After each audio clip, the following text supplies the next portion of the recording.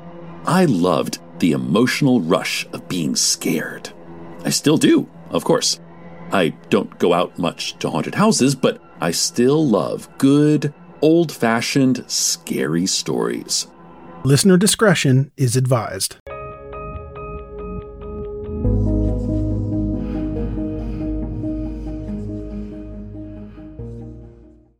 Here is a quick word from our sponsor. We take this few seconds off to inform you, our valued loyal listener, about the best health and fitness podcast shows from the Nezpod Studios. Join us as we give you the best of the best health and wellness updates you can rely on for the treatment of chronic health problems. Classic functional medicine back to basics health tips and special updates from the best doctors in the United States of America. Check out this health and wellness podcast shows. Explore Health Talk Weekly, Healthy Lifestyle Matters, Excellent Health Digest, Healthy and Free Daily, and last but not least, Weekly Health and Fitness Corner. Also, check out Nasty Boy CC, the truest story never told fiction podcast, for that real life on the go experience with the 27-year-old golden boy, who made our guest invite #1 list. He tells us about his story as it happens in real time and in real life. It's Nasty Boy CC, the truest story never told. Go get a load of that happiness, because happiness is healthy as we know it. Join us every week as we continue to provide you the best of health and fitness wellness updates from around the globe. Enjoy the show.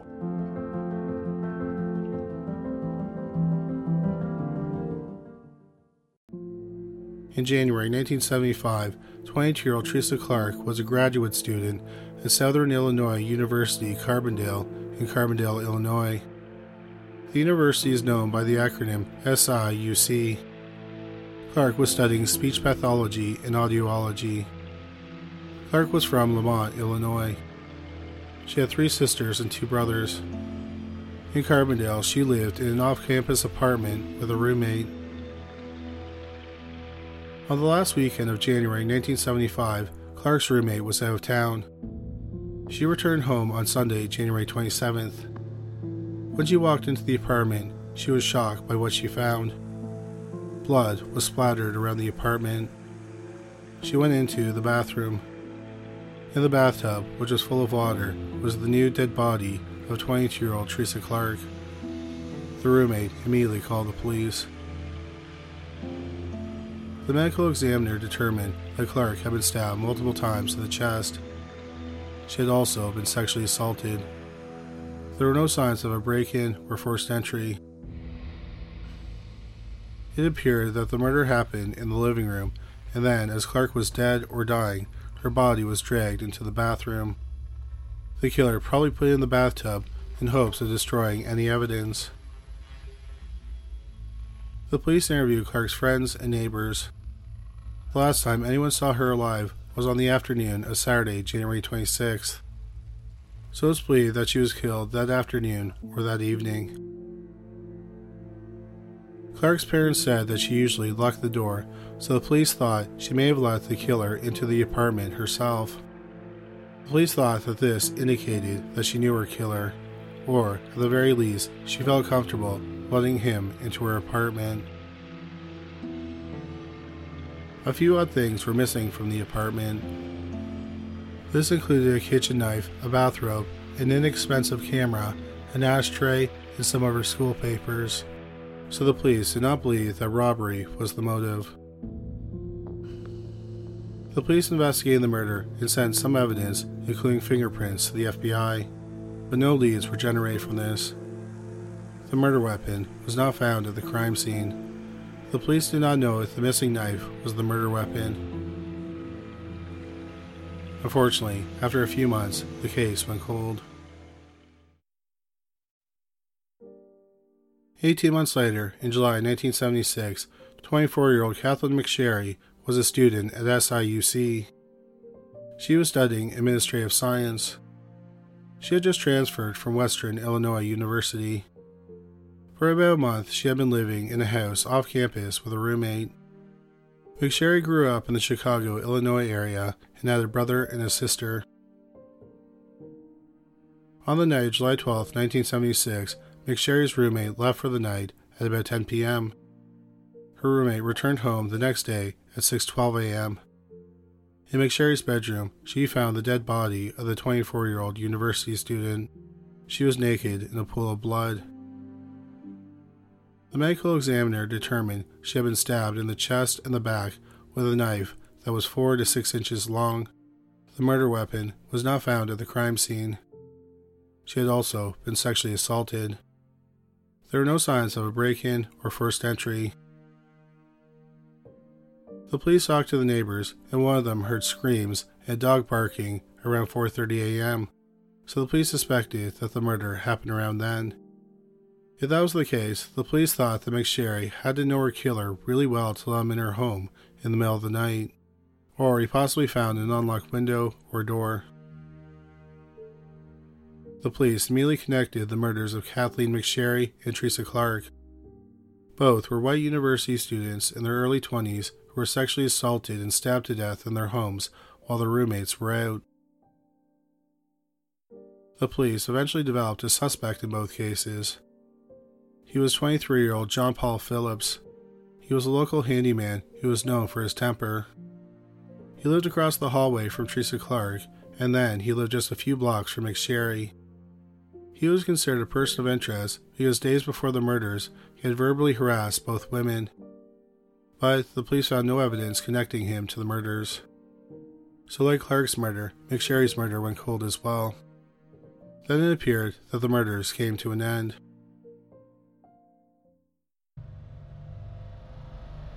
Four years later, on November 10, 1981, 30-year-old Joan Weatherall was working at a Holiday Inn close to the SIUC campus. She was a cocktail waitress at the hotel's restaurant. Weatherall, who had 4 sisters, was a former student at the university. She grew up in the Chicago area. After work that night, she planned on meeting some friends. She left the hotel at about 1 a.m. She never showed up for the meeting with her friends. They assumed that she was just too tired and went home. The next morning, her body was found in a pond outside of Elkville, Illinois. She had been bound, but whatever was used to bind her was gone. She had been struck on the head with a blunt object, most likely a hammer.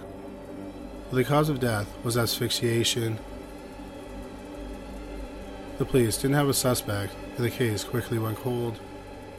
The police had no reason to think that Weatherall's murder was connected to the murders of Teresa Clark and Kathleen McSherry.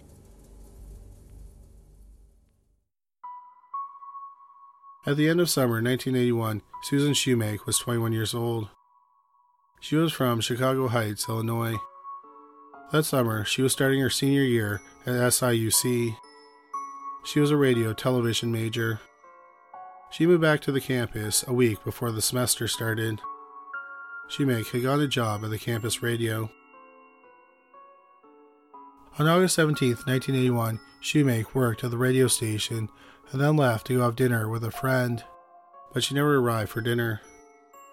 Her friend called Shoemake's roommate, and the roommate said that Shoemake never returned home. So they started calling other friends looking for her. By 3:05 a.m., they couldn't find her, so they reported her missing. The day passed, and then that night, the police were searching a footpath that students used as a shortcut. An officer noticed some brush had been trampled. He went into the high brush and found the dead body of Susan Shoemake. She was partially nude. The medical examiner determined she had been sexually assaulted, beaten, and strangled to death. The police believe that she was attacked shortly after leaving the radio station. On her body, the police found 2 hairs. The police searched the area and they found Susan's backpack. Her wallet was missing. Here is a quick word from our sponsor. We take this few seconds off to inform you, our valued loyal listener, about the best health and fitness podcast shows from the Nespod Studios. Join us as we give you the best of the best health and wellness updates you can rely on for the treatment of chronic health problems. Classic functional medicine back to basics health tips and special updates from the best doctors in the United States of America. Check out this health and wellness podcast shows. Explore Health Talk Weekly, Healthy Lifestyle Matters, Excellent Health Digest, Healthy and Free Daily, and last but not least, Weekly Health and Fitness Corner. Also, check out Nasty Boy CC, the truest story never told fiction podcast, for that real life on the go experience with the 27-year-old golden boy, who made our guest invite #1 list. He tells us about his story as it happens in real time and in real life. It's Nasty Boy CC, the truest story never told. Go get a load of that happiness, because happiness is healthy as we know it. Join us every week as we continue to provide you the best of health and fitness wellness updates from around the globe. Enjoy the show.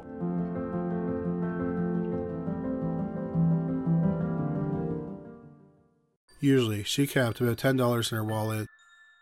Also near the body, they found a toiletry bag. In the bag was a prescription bottle with the name Daniel Wollesen on it.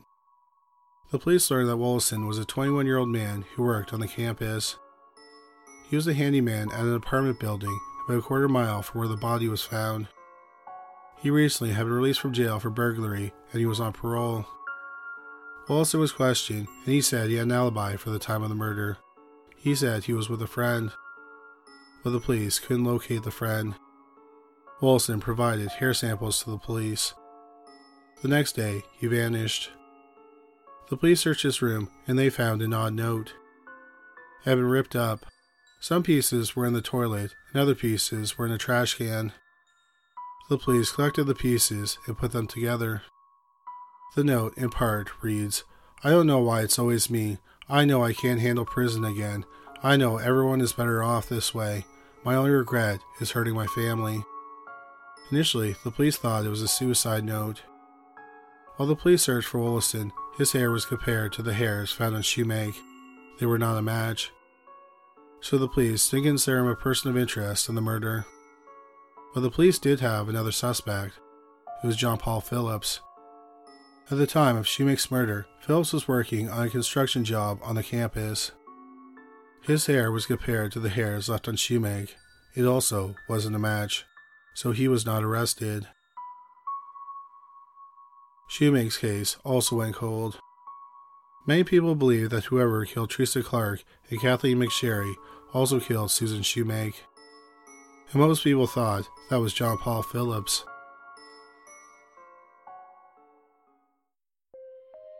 In January 1982, John Paul Phillips was arrested after he attacked a couple who were camping.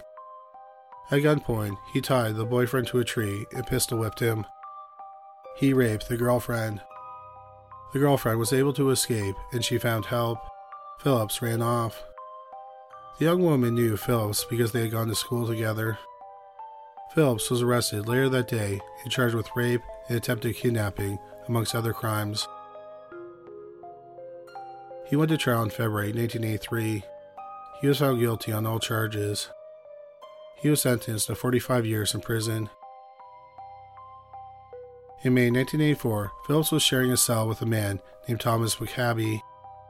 One day, Phillips talked about crimes he had committed. He said he had murdered Joan Weatherall, Kathleen McSherry, and Teresa Clark. McCabe was released in June 1984, and he went to the police. He said that when Phillips talked about the murders of McSherry and Clark, he was rambling. McCabe said he got confused about what he said about each murder. But when he talked about Weatherall's murder, he gave specific details. McCabe relayed those details onto the police. The police realized it was information that only the killer would have known. One thing Phillips told McCabe was that he transported Weatherall's body to the pond in his ex-wife's car. The police found the car, and in the back seat and the trunk, they found 28 strands of hair. 3 head hairs and 1 pubic hair could have belonged to Weatherall. In April 1986, 32-year-old John Paul Phillips was charged with the murder of Joan Weatherall. He went to trial in September 1986. Thomas McCabe was the star witness. The trial lasted 2.5 weeks. Then the jury deliberated for 9.5 hours. Phillips was found guilty of murder. In November 1986, Phillips had his sentencing hearing. Thomas McCabe testified.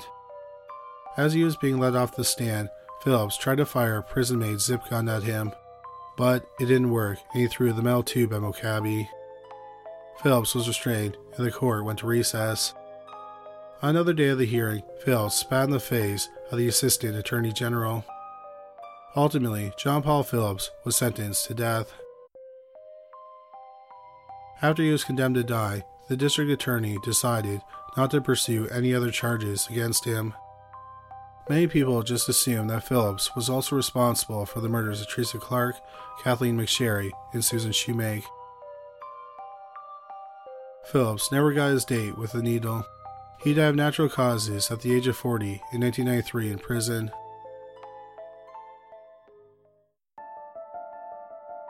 Seven years later, in 2000, a new form of DNA testing called polymerase chain reaction, or PCR testing, was available. It essentially makes photocopies of parts of DNA. This allows experts to create profiles from small samples of DNA. It turned out that the DNA from Susan Shoemake's case could be tested, but the evidence for Teresa Clark and Kathleen McSherry's cases could not because the DNA had degraded too much. In October 2001, the Carbondale police exhumed John Paul Phillips' body. They collected a DNA sample from his femur. It was compared to the DNA from Shoemake's case. It was not a match. While it was surprising, especially to Susan Shoemake's family, the police weren't without hope because they did have another suspect, Daniel Willison. A toiletry bag with Willison's prescription bottle was found near the crime scene. Also, he didn't have an alibi for the time of the murder. But the police weren't sure what had happened to him. He disappeared the day after the police had interviewed him, and when the police searched his room, they found what looked like a suicide note. It turned out that Willison did not die by suicide. In 2001, he was living in New Boston, Michigan. He worked at an auto salvage yard. He was divorced and he had one child. The police tried to talk to him, but he didn't want to cooperate. He also refused to give a sample of his DNA.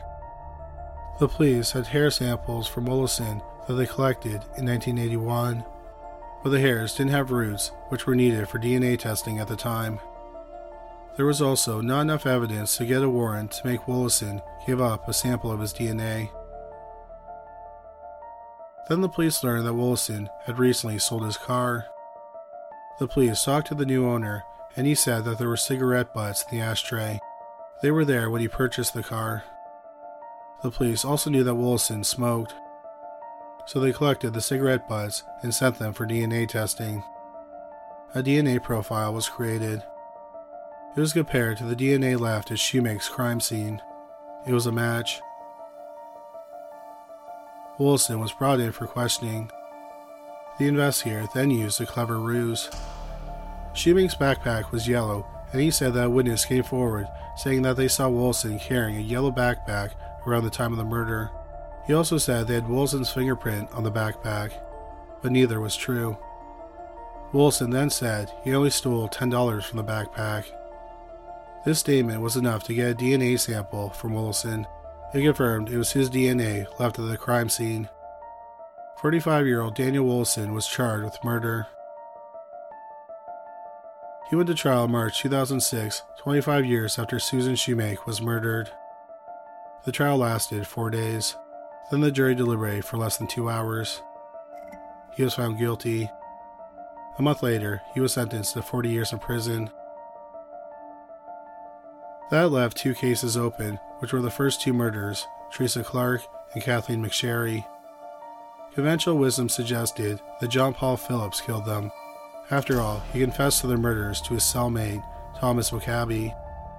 But the police learned from Susan Shoemake's case that nothing is as clear-cut as it seems, and when it comes to a murder investigation, you can never just assume. In 2008, the police reopened the case of the 2 young women. When the case was last reopened 7 years earlier, in 2001, the DNA was too degraded. Luckily, one of those major changes that happened since the murders were committed 33 years ago was the development of a new method for creating DNA profiles. It is called mini short tandem repeat sampling, also known as mini STR sampling. It allows experts to create profiles from tiny and degraded samples of DNA. Compared to early forms of DNA testing, It increased the scientist's ability to identify DNA by a factor of 100. The process is complicated, and if my voice doesn't already put you to sleep, then me explaining Mini-STR will. Suffice to say that the new DNA process helped get DNA from the evidence from the 2 crime scenes. The Illinois State Police DNA lab used the technique on the DNA left at the 2 murders. They were the first law enforcement agency to use the technique. They were able to create a DNA profile. It confirmed what many people already thought. John Paul Phillips was a serial killer who killed Teresa Clark and Kathleen McSherry. After 33 years, the murders of the Southern Illinois University Carbondale students were finally solved. At the time of this recording, 63-year-old Daniel Wollaston is serving his sentence at the Kewanee Life Skills Reentry Center in Kewanee, Illinois. He'll be able to apply for parole in September 2024. This will conclude the episode. Thanks for tuning in. If you like what you hear, please leave a comment and subscribe. Thank you.